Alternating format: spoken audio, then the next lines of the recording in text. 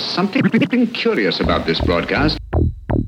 T-minus 10, 9, 8, 7, and we have main engine start. 5, 4, 3, 2, 1, and liftoff. This is TGP nominal. Extra. All systems remain nominal.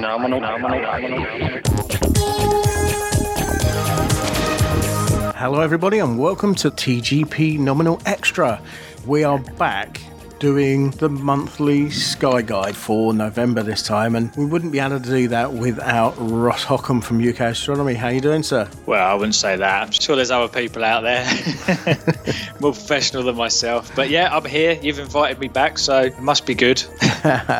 It's been really busy for you guys lately. Yeah, ridiculously busy. We had a week that was just, as you know, Phil the Force Day was on the beginning of October, wasn't it? Yeah, that was October? the 6th of October, yeah. That's the one. Yep, so we did Phil the Force Day. We were there with our scopes teaching people. Then after that, I was literally straight back to work. After work, I then had 3 events in a row. One was a school. It was in High Wycombe. I was there from about 1 o'clock till about 9, 10 at night, just literally doing talks to all the kids. And then we were going to go out and do astronomy, but unfortunately, as it always is, it was cloudy. But I ended up standing in a hall with parents and kids, and they gave me a microphone. And I was like, oh, God. How's this going to go? So I was actually almost like I was a stand-up comedian or something. It was ridiculous, but great fun. Yeah, and then we had a local scouts, actually, a really local, literally just down the road from me. We took the scopes there and talked to them, and then we went outside, and the moon and Mars were really close together, so we showed them the moon and all that stuff, and they loved it. Awesome. Then after that, we had the prestigious Stowe House. And yeah, that was an amazing night. And every time we've done it there so far, clear skies. And I did a little talk at the beginning because there was some traffic because they close the middle of Buckingham and have the fair inside it. So people were a little bit late. Didn't do my usual solar system talk because it would have taken too long. And as soon as it was clear outside, I just sat there and went, right, guys, I can either do a solar system talk now about all the planets and that, or you can go and get a nice cup of tea. And I think they had some sponge cake and lemon drizzle cake for them. And we can just go out for a couple of hours and I can actually show you out there rather than being sitting here. And they all naturally put their hand up and said, yeah, we don't talk to you anymore. We want to go and see the skies. And I was really lucky. So I had 2 astronomers come to help, Daryl Hood and Stuart Gabb, just amateur astronomers from around. And Janelle as well, Janelle Harrow-Wilson, the NASA Solar System Ambassador, came along as well with loads of props to chat to the kids. It was brilliant. She's absolutely awesome, isn't she? Yeah, she's fantastic. Yeah, she's really good. And in fact, she must be good because my wife was stood next to her. And as we know, Frankie isn't into astronomy really, or space or anything like that. But she entertained her, talking about space crumbs and things like that. And how astronauts aren't allowed sandwiches. They have to have wraps. Yeah.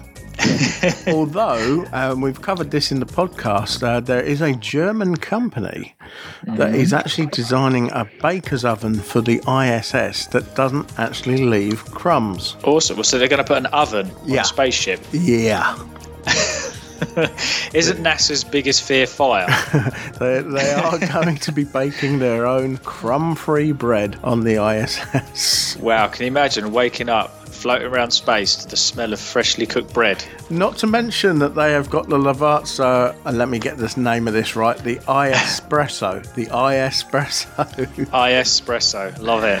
They've got a special espresso machine set up on the ISS for the Italian astronauts because they were fed up with the really bad coffee. Fed up with rubbish coffee. Rubbish English and American coffee. Only the Italians, eh? That's brilliant. But yeah, this is all true stuff. They have got an espresso machine on the ISS, and they are the German company. I cannot remember the name of the company now, but they are building a special bread oven for the ISS that produces bread that leaves no crumbs. So yeah, it could be interesting. They'll have a cafe up there soon. Don't tell the government that, because they'd be like, how much money? Yeah, it's going into an oven. I'd hate to think how much that thing's going to cost. Yeah, I love it though. It's all good fun, isn't it? All these sort of facts and things that come out.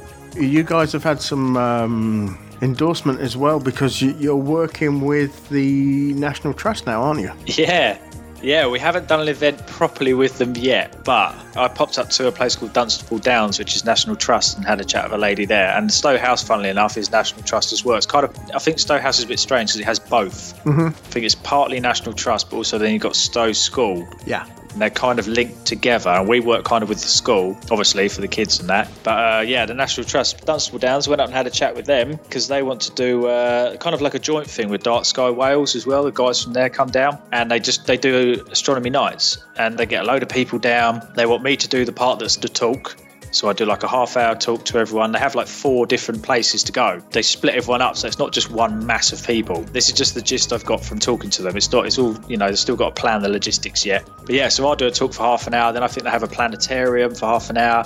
Then they go outside with actually all the telescopes for half an hour, and they've got loads of volunteers and other astronomers that are going to come and help with that side, which is great for me because, as you know, we're pretty much a husband and wife team, and any other astronomers that come to help us we'll make sure we look after you. Get tea, coffee, biscuits I always bring. Yeah, and then something else as well for the kids and that to do. I think we're doing 6 events now booked in for next year there. So that's amazing. And then from them, I'm actually having a meeting with a lady at Campbell Park, which again is in Milton Keynes, just down the road. And that's National Trust. Oh, that is just an awesome site for...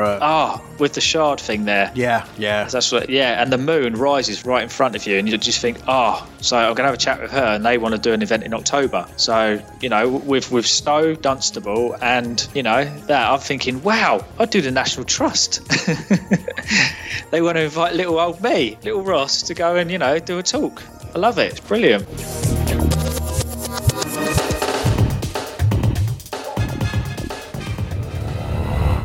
Space, the final frontier.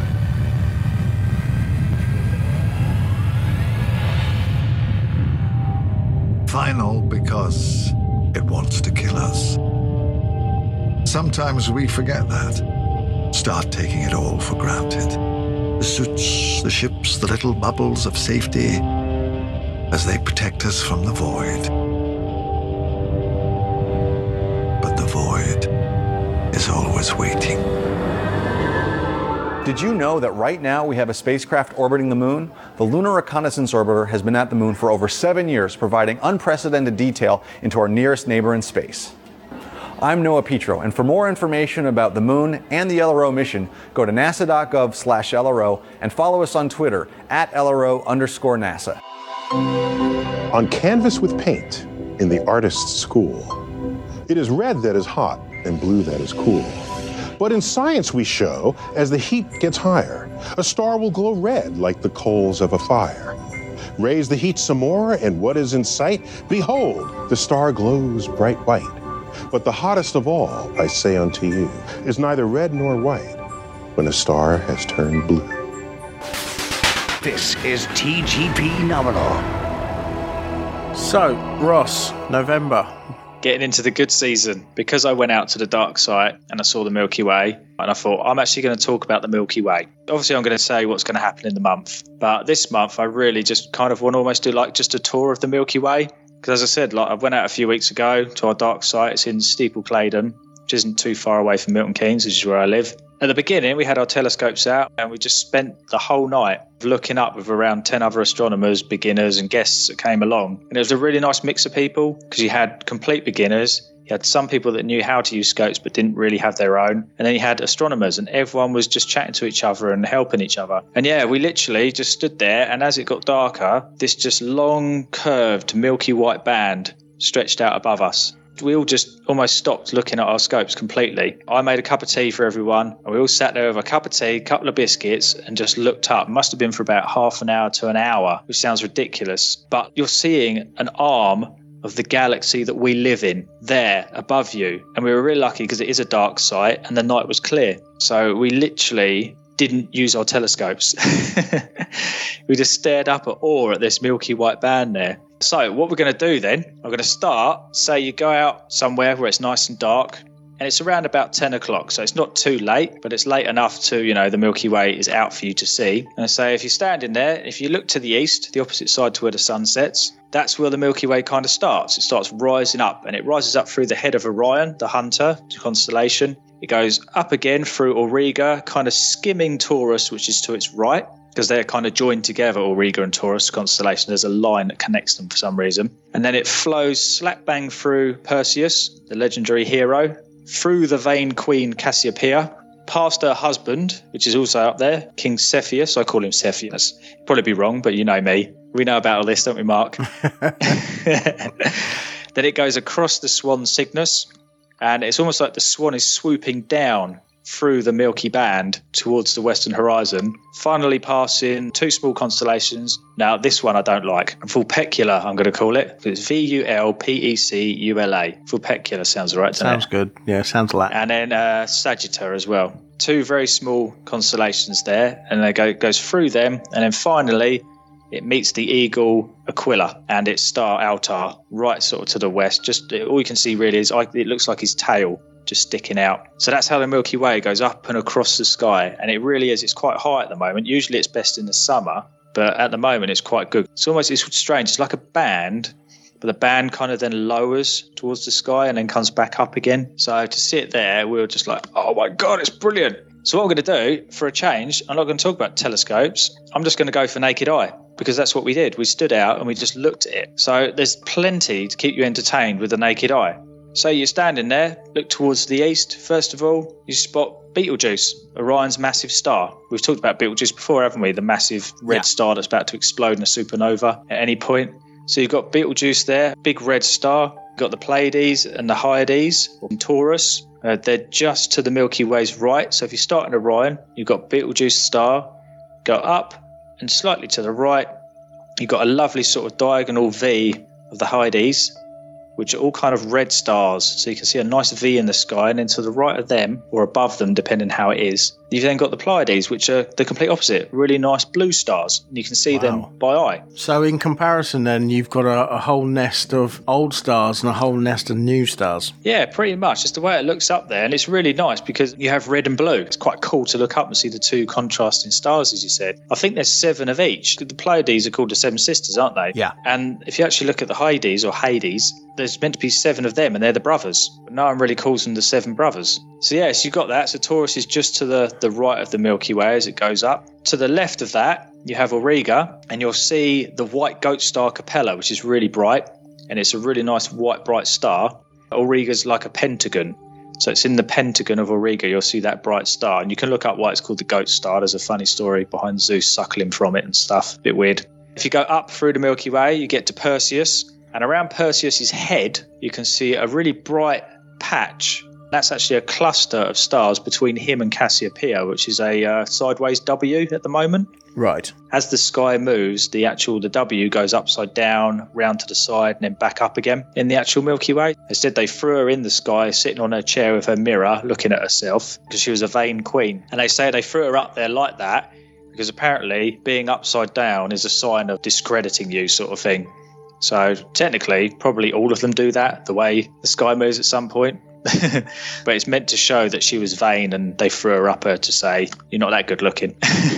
So yes, you've got the W of stars there on its side. And then you carry on up through Cassiopeia, and you'll find up to the star Deneb, which is the swan's tail, Cygnus. And if you actually look, you can see from its tail down, kind of almost like a cross, but the sideways ones kind of move almost like a W again. So it actually looks like its wings spread out either side of the Milky Way, and its tail down for its body to its neck is actually the Milky Way flowing down. So it's like the swan flying in the sky, which is quite cool to see. And yeah, if you follow through from its tail, so from the star Deneb down towards its sort of head, which is another star, which I'll talk about in a minute, you may notice there that the Milky Way almost disappears. It's like there's a big dark patch there, and it's known as the Great Rift. And it's where there's like really dense interstellar clouds, and they actually block the view of the more distant stars. Almost looks like a turbulent, dusty, milky, almost like in water where you like stir up all the dirt.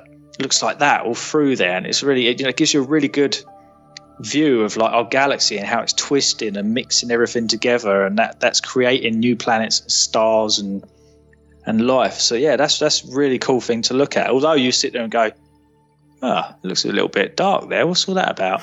Yeah, it actually is a great rift.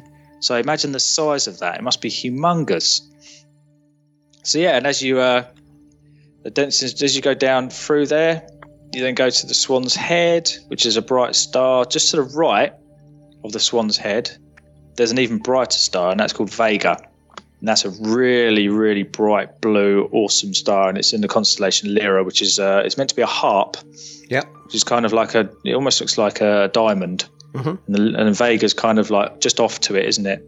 And it's really, really, really cool. And that's where the Ring Nebula lies. So if you're there, have a peek at that. You might be able to see it. If you talk about harps and things like that, I think in Gaelic, in Irish, the word for harp is actually lyra. Oh, excellent. So that's where it comes from then. Well, it probably comes from the Latin, but it's for that, because as you probably know, the one of the emblems for Ireland is a harp. Which is why you find it on the logo for a Guinness. Ah, now it explains it. Didn't know that. I didn't know that. See, full of information you are. You can even turn astronomy into beer. Oh, of course I can. Turn anything into beer, me. That's the Milky Way with the naked eye. You could stand there for hours, honestly. If you just like lie there with a cup of tea and looking up, it is amazing. All the sort of different fuzzies and blotches and how it all... it's amazing. And the longer you sit there, the more you'll be able to see. That being said, it is actually through binoculars, not telescopes, where the Milky Way really comes alive, because it's quite a big patch in the sky. So with telescopes, you'll be zooming in too much. So binoculars, this is the time when binoculars shine. They are absolutely awesome, because you'll suddenly notice that as you look through them around the Milky Way, you will notice billions of more stars. And in fact, our galaxy holds about 200 to 400 billion. So, and all of these stars, from what I've seen from NASA finding all these exoplanets everywhere, almost every single one has its own solar system of planets. Pretty much. Yeah, which is phenomenal. Imagine that. Every star you look at, pretty much has planets going around it as well. That's unbelievable. There's got to be life somewhere. It's stupid to say otherwise. Yeah. We'll leave it at that. Yeah, get ready for the complaints to flood in. Yeah, so if we start again with binoculars, if you move from Betelgeuse, the star that we spoke about on Orion, and if you move up, diagonally right almost, to his head, there's a star there called Missa, M-E-I-S-S-A. If you look with binoculars at it, it actually has a mini Orion's belt itself. It's like a little cluster that has 3 little stars, blue stars, in a line. So you go from Orion's belt to a mini little Orion's belt. So it's almost like a constellation within a constellation. It's quite cool. And in fact, if you do move back down to Orion's belt with your binoculars, you'll notice that it's not just 3 stars there. There's a whole group of stars around them, and it's known as the Colander 70.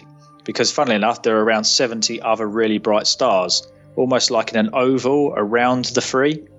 So with binoculars, you get to see all these stars coming out from the Milky Way. And it's fantastic. So if we go back now through the Milky Way up to Orion's elbow of his raised arm, and you probably know where I'm going with this, Mark, because I always talk about it because I think it's brilliant. As you go up through the Milky Way, you may spot a peculiar sight, and it's the number 37, and it's written there right by his elbow in the stars that you can see with binoculars in the Milky Way. So the 37 is right there to see, and it is one of those things that's not a lot of people know it, but I'm thinking I don't know why, because it's quite easy to find, and it is a really cool thing to see. It's brilliant. If you move from the elbow upwards and go slightly to the left of the Milky Way into the Pentagon of Auriga that I spoke about with the binoculars, centre right of the Pentagon, there's a really lovely cluster that people say resembles like a minnow jumping out of a line of stars below it, like the water. So it's almost like there's a minnow going up and curving to the left with nice water below it and splashes of stars coming out from it. If you've got a keen eye, you can see it with the naked eye. It's quite cool seeing a minnow, a fish, jumping from a sea of stars. And then if you've got a really good eye, just to the left of that, you may spot there's a trio of globular clusters too in Auriga. They look like kind of little fuzzies, 3 little fuzzies about. 2 of them are inside Auriga, one's just outside of the line of Auriga to its left, probably just sort of below Capella. Have a look for them, and if you can keep a steady hand, lay on the floor, or because now you'll be sort of looking slightly higher up, or get a reclining chair, one of the best things, because you can rest your arms on the rests and you can just sit there. Then you might be able to actually spot all the stars in the globular clusters start to come out at you. I mean, you can look at Taurus to the right as well and the Pleiades, but we've spoken about that before, so I'm going to jump up to Perseus because we don't talk about Perseus much, really. And if you look at the heart of Perseus, the constellation, the hero, you'll see there's a really nice open cluster of stars around its main star, which is Mirphak. I'm going to call it Mirphak. It has got, I don't know if it's got a silent P. It's M-I-R-P-H-A-K. So should we go Mirphak? I can't really say Mirpak. It sounds a little bit... Sounds like a butter otherwise. Yeah, it's not Lurpak. So yeah, I'm not even going to mention it now because I'm going to say Lurpak, and I am.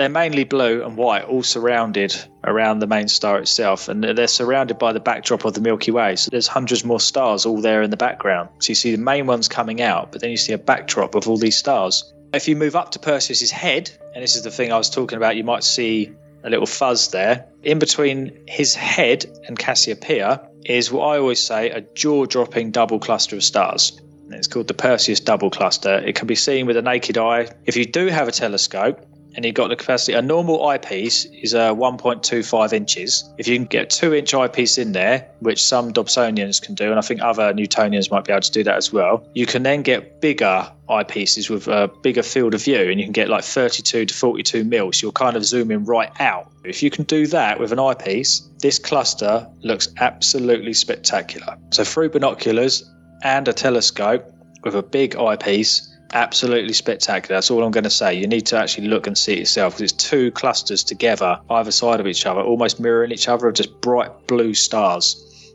And they really shine from the darkness behind them. If we go up to Cassiopeia, the best thing to do with Cassiopeia, start with the bottom star because it is on its side, move from star to star, as we call it star hopping. As you slowly move from star to star there, it is just jam-packed with lovely little clusters of stars all over the place because it is right in the flow of the Milky Way. If you're really lucky, you might be able to spot there is actually a cluster that looks like an owl looking back at you. So as you're looking at him, he'll be looking at you. So that's something cool to see.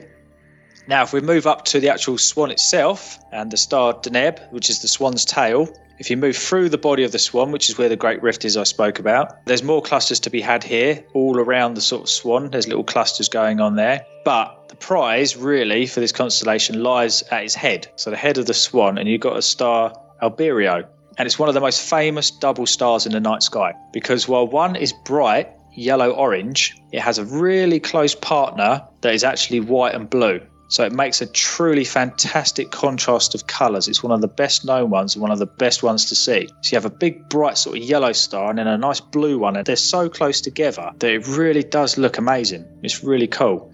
So you have to look at the swan's head, don't forget that. And while you're there, if you just move to the right slightly, there is a nice little globular cluster, M56. I don't think it has a name. If it does, I didn't find it. So you can go and have a go at spotting another globular cluster that's nearby it. As we move down, I mentioned those two small constellations, didn't I?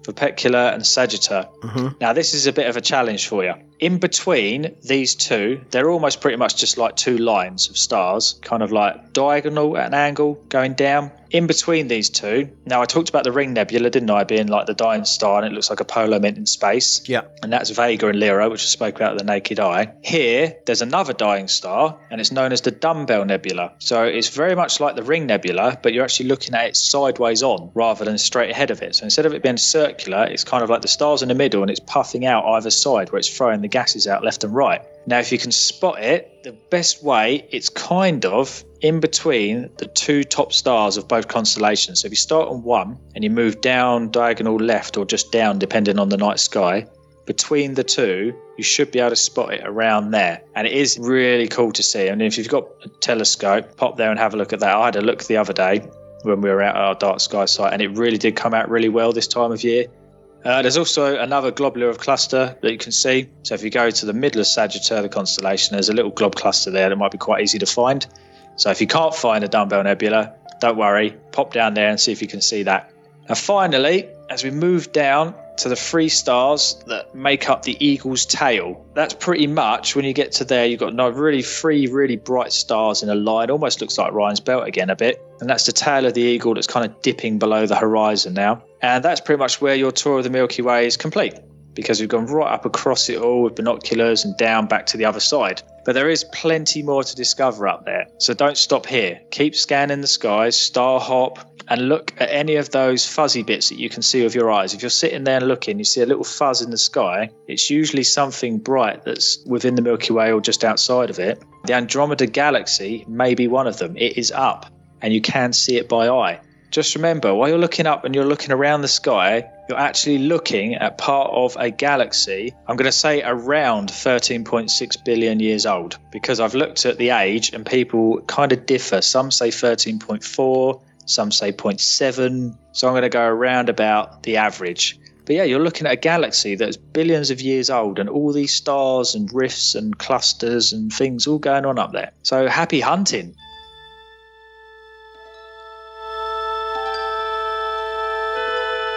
Space, the final frontier. These are the voyages of TGP Nominal and its infinite mission to explore space, science, and technology news. To explore the world of sci-fi, Comic-Cons, and gaming.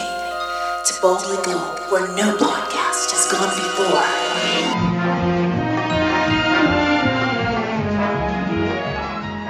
Now, I have got a little guide for the month ahead, if you're up for that. Yeah. So it's only a quick little one, just to let you know some of the bright things that you can see and what's going on the days. So start with just a couple of planets. At the moment, Jupiter is kind of gone, really. You can't really see it much. Mars is up again still. It's quite good. Saturn is up for a few hours, but is slowly going as well. So we're going to lose that within a few months. So really, the main ones at the moment that you can see are the furthest ones. So you've got Uranus.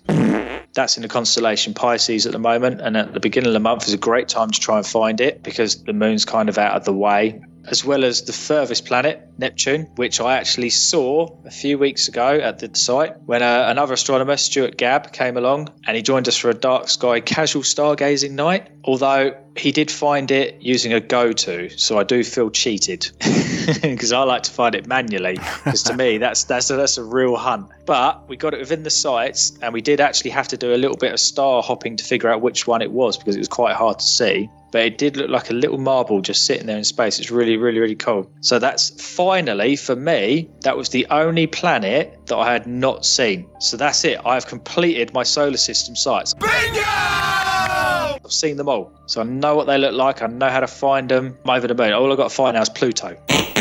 Really. Although I have found another, I've forgotten which one it was, but I did find another dwarf planet. So yeah, Neptune is in Aquarius at the moment. So Uranus, it's in Pisces, and Neptune's in Aquarius. They are a little bit difficult to find, but if you've got an app on your phone, that can show you where it is, and also do a little bit of star hopping. You should be able to find it fine, as long as you don't live in Milton Keynes like me. Be all good. Right, so on to dates. November the 8th. It's a bit of a twilight challenge because there's a 1% crescent moon, which is actually near the planet Jupiter as the sun sets. Never look at the sun, you go blind. You know, I'm not going to get sued for that, I've said it. So it's all good. Never look at the sun. But as it sets, there'll be a tiny, thin little crescent moon, which is really cool to see, quite hard to see. And it won't be far from the planet Jupiter, so you'll be able to see that as well. And as I said, we're pretty much bidding farewell to the king of the planets now. It's kind of slipping below the horizon. Don't think we'll see much of it until next year. The next day, on the 9th, the moon starts to get fuller. So from this point, the thin crescent gets fuller as it waxes through the month. And it seems to almost be going backwards in the sky. So it starts around, as I said, by Jupiter and the sun. And then around about 9th or 11th-ish, it will then go backwards, getting brighter up to Saturn. Then it passes under Mars around about the 15th or the 16th, till it then becomes a sort of full moon around the 22nd, where you can watch it rise up from the horizon because it looks spectacular. It looks really big because of an illusion created by our atmosphere. So it's a cool thing to do. Go and grab a hot chocolate, sit on a hill, and just watch the moon rising out. It's really wicked. On the 12th, there's a meteor shower. It's the Taurids. It's one of the longest peaking meteor showers because the peak actually lasts around about 10 days, and the moon's out of the way. So it will make for good viewing if you're already out looking up at, like the nearby Pleiades or the Hyades, as I was talking about, the Milky Way, which is the Bull's Head. Both of them are fantastic binoculars, as you know. On the 23rd, the moon will be just below Aldebaran, which is the Bull's Eye in Hades. So on the 23rd, if you're looking around the area, have a look at the Hades because the moon will be there. It's quite cool for a nice picture to have the V, stars and the moon together. But yeah, the Taurids, they're around that area. They're kind of where the Pleiades are, so the Seven Sisters. They'll be radiating from there. I don't think there's that many an hour, but I do believe that the way they enter the atmosphere, they're kind of quite slow burning. So you might get a good slow burn across the sky as they go. So it's always worth a look. You never know. You might see like a big fireball. On the 14th, if you're an early riser, you'll be greeted by the goddess of beauty. It'll be rising just before the sun in the morning, since Venus has now become a morning object. It will be close to Virgo's star, I think it's Spica. So it'll make a good photo opportunity to have nice twilight in the background, a star, Venus, If you look for a telescope at Venus, it will have a thin crescent. It'll be a really thin crescent as it's kind of coming around the sun again, which is really cool to see. On the 17th, there's another meteor shower, and it's the Leonid, so it's in Leo, the big lion in the sky. It's best observed midnight onwards because it's higher up. And it'll be radiating or coming from around the lion's head itself. So if you're looking around there, you'll be able to see meteors flying about, hopefully. If you get a nice wide eyepiece in your telescope, and binoculars possibly, and have a look at the lion's back left leg, you'll find there's a lovely trio of galaxies there to see. So while you're there waiting for them, have a little peek. And then last but not least, on the 20th, if you missed Venus earlier in the month, today is a great opportunity to see it. It's going to have a really nice slender crescent with a telescope. And it rises about 3 hours before the sun does. So you'll have to get up early for a morning brew and go out and see the Goddess of Beauty. And that is everything that I have for you for November. Now, I've got a couple of events that my local astronomical group are actually putting on. That's the Letchworth and District Astronomical Society. They've got a public star party on the 10th of November. Between 7:30 and 10 o'clock in the evening. It's free to get in, and it's at the standalone farm in Letchworth, which is where their observatory is, and it's quite a nice dark sky area there. Basically, they're going to be looking at the usual kind of stuff, star clusters, nebulae, galaxies, planets, all that kind of stuff. As I say, it's free to get in. Have a look at Facebook for their page. So that's the Letchworth and District Astronomical Society Facebook page. And that'll keep you updated with what's going on, just in case there's weather situations, which, being in the UK, that's probably. Yeah, and know all about that. And don't forget to wrap up warm, because it's going to be cold. Yeah, bring a flask of something hot. Also, they've got an event on the 24th of November, which is a free telescope workshop. Now, what they're planning to do with that is, if you're going to be choosing a telescope for Christmas, or you've got one that you're not sure how to use it and you want to get some help, they can help you get the best from your scope. They need you to bring the scope along with you so that they can set it up properly. They can do that. But you need to get in touch with them in advance if you have got a scope that you've got problems with, so that they can look into the scope for you. Again, it's free of charge, although they would welcome donations to help carry on with other events and things like that. As I say, that's on the 24th of November, and it's the same time again. It's from 7:30 till 10 o'clock at night. There are refreshments also included at the event. Definitely go to the workshops. There's no better way to learn about your scope than to go there and have someone show you how it works, build it for you, teach you about it. I've done it. It's fantastic. You definitely should go there. I always like to mention events that my local group put out. If there are other local groups out there that have got events that they want to promote on the show, get in touch and we can do that for you. Yeah. And also, UK Astronomy, go on the Facebook group. We love people posting their local events on there, because I can only reach a certain area. So if you guys are out there doing other things, get it on the group. Post it in there, post your event in there, let them see it, because the more people, we need to work together to go and teach people about the skies. Spamhead Productions are a small independent sound recording company based in rural Hertfordshire. We specialise in creating content for all your podcasting needs, whether it be field recordings, vox pops, or capturing the atmosphere during social events. Editing is a very time-consuming job, so Spamhead Productions are on hand to take away some of the burden for you. Just advise us on how you'd like your content to sound, and we will do the rest. We can even help you design and manage a website for your podcast too. Visit us now, spamheadproductions.weebly.com. That's spamheadproductions.weebly.com. Just before we go, I'm going to see First Man on Friday. Have you seen it yet? I haven't yet, no. No?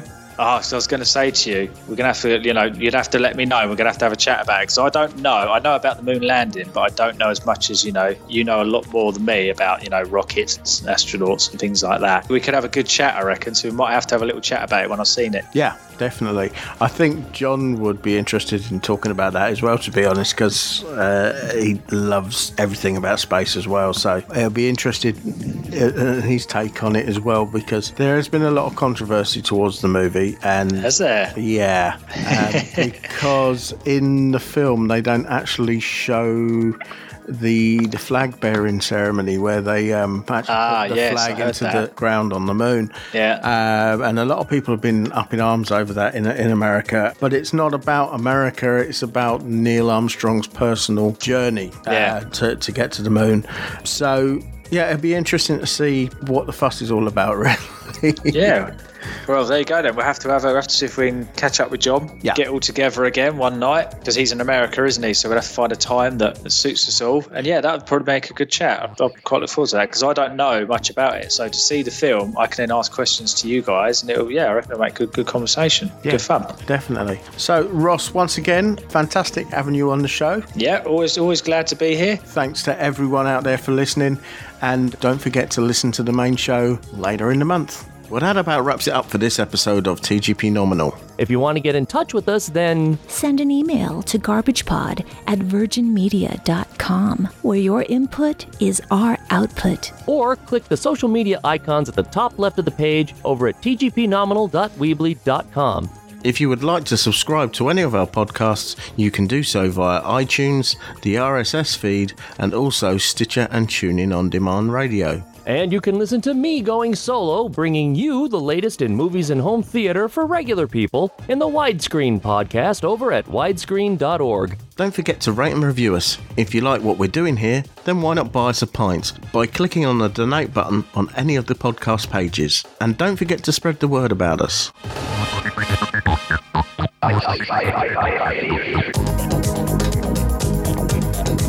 Station, this is Houston ACR. Thank you. That concludes the event.